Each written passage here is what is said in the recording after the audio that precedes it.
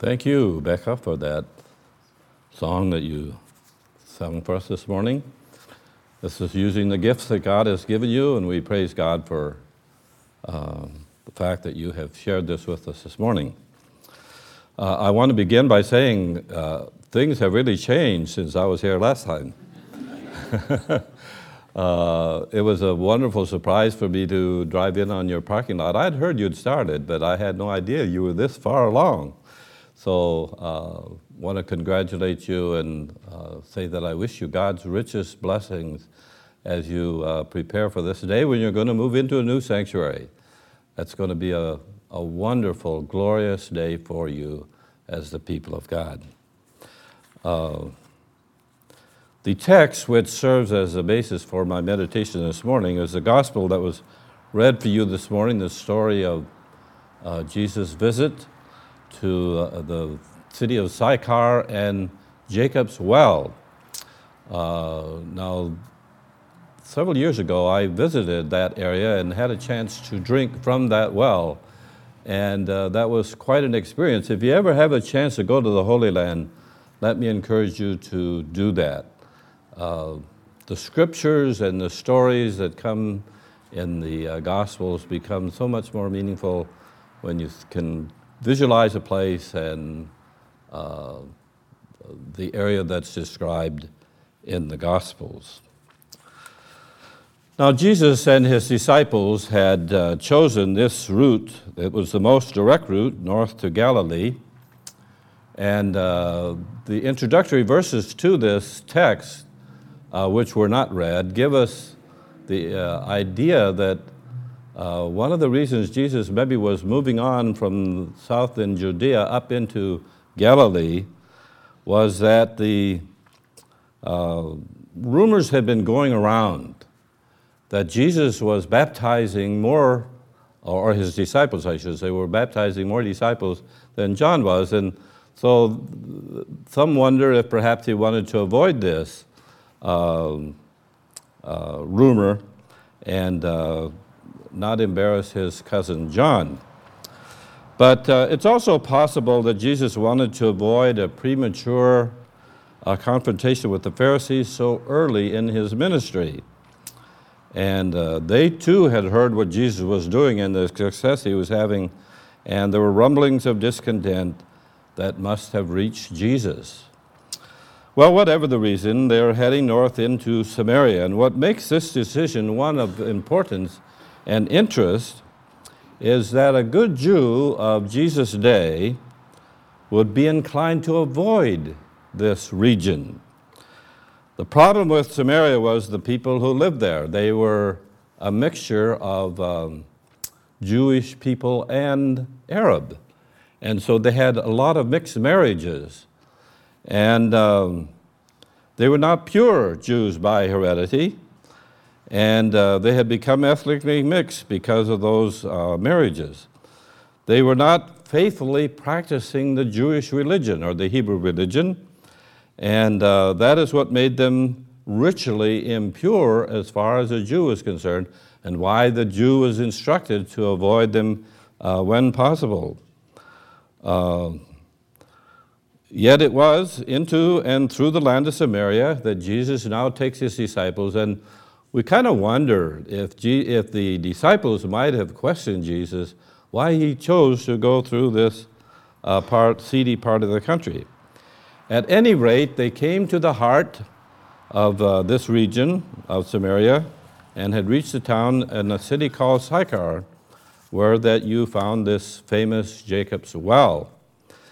And apparently it had been a tough trip, and Jesus, being, I can't say he was older than his disciples, but you kind of wonder, but he was tired. The scriptures are very specific, said he was tired, and Jesus had decided that when he sent the disciples into the city to get food, that he would remain there at the well by himself.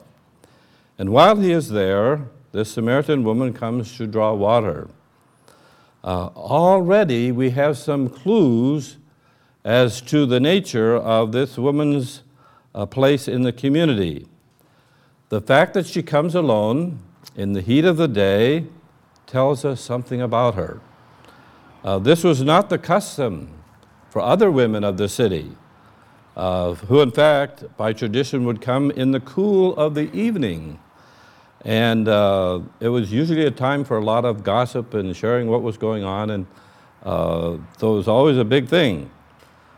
So the woman in our story, we can immediately tell, must have been unwanted, unwelcome, and an outcast. Now, what we hear described by the gospel writer John is what makes the gospel such good news, such wonderful news to every human heart. Jesus' first words to this woman with such a messed up life are not words of condemnation or judgment. He doesn't begin with a spiritual checkoff list or a command that she must change. He treats her with respectability and dignity as a person of worth, something she had not known or experienced for a long time. She can scarcely believe her own ears. She is so startled by it that she asks, "How is it you, a Jew, ask me, a woman of Samaria, for a drink of water?" Now, this is an important question that begs an answer. What is it that defines a person's life?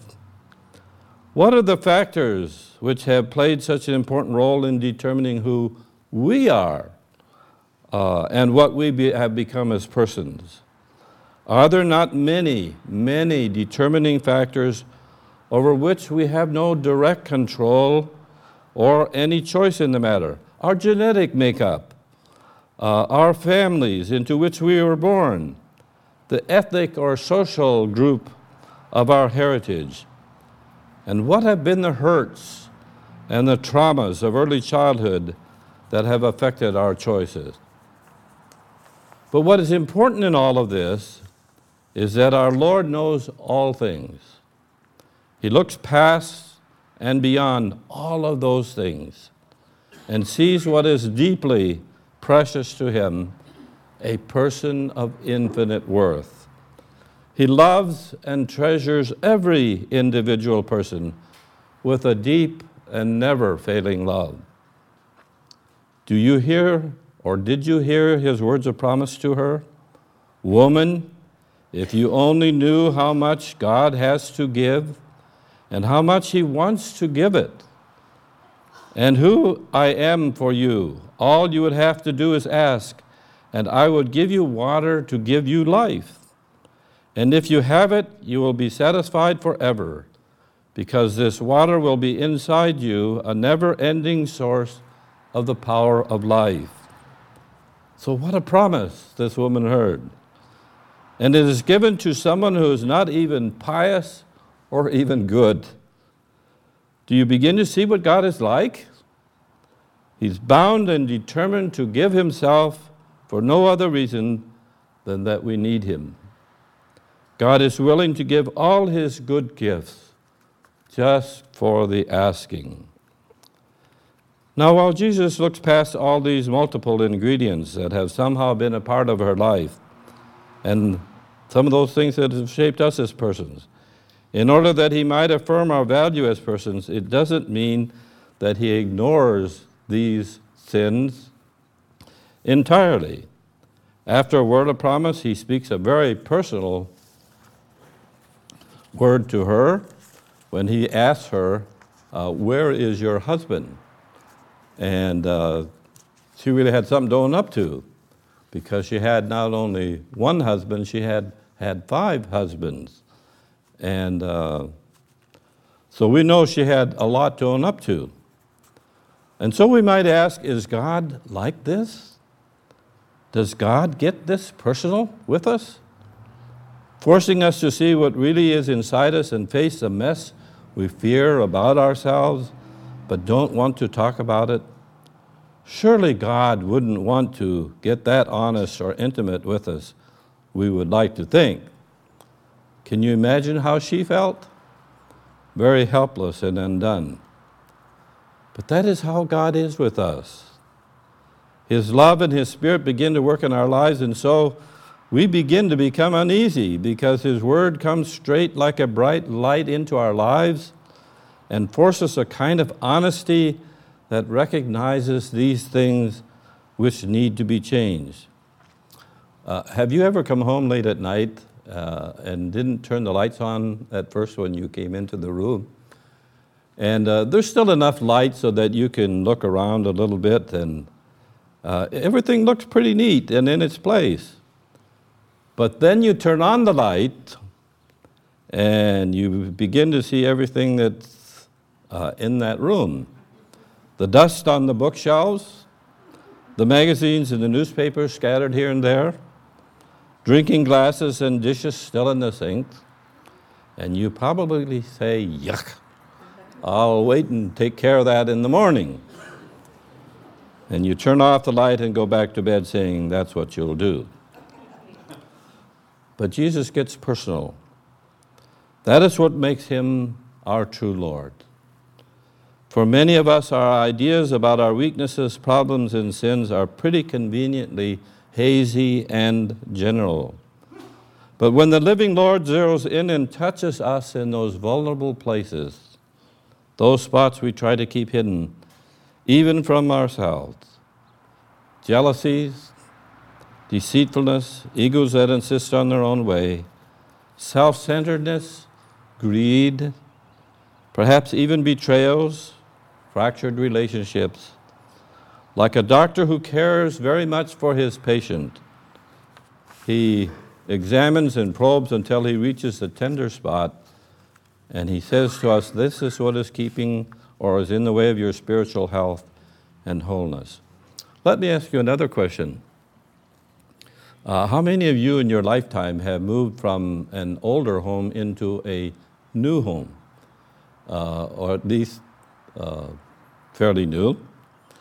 The first one was very small and inadequate, but the new one is larger and perhaps even, as I say, a brand new house. Did you bring all your old furniture with you into the new place? You might have, but most of us, I think, would try to go out and buy some new furniture to go in a new house that would fit the new decor. And when you did that, there were still one or two pieces of that old furniture that you just loved. It might be an old rocking chair, or it might be a lazy boy, or whatever it is, something that had become very special to you.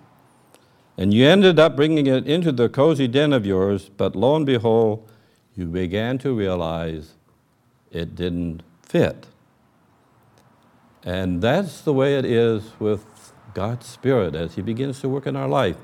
We begin to realize that there are some ways of living, some values that we might have had that no longer belong. That's the way it is when we begin to live our lives under the lordship of Christ. Some of the old favorite ways of living and thinking no longer belong. And we find that we are empowered to let them go for something new. God's love and Spirit insists on a cure for what really ails us rather than what we may think is our problem. What ails us is that we really thirst for God Himself, although we probably don't even recognize it or know it. This woman wasn't looking for God. She didn't know she needed Him, but He found her. That too is part of the gospel. We have a Lord who does not wait for us to come searching for Him.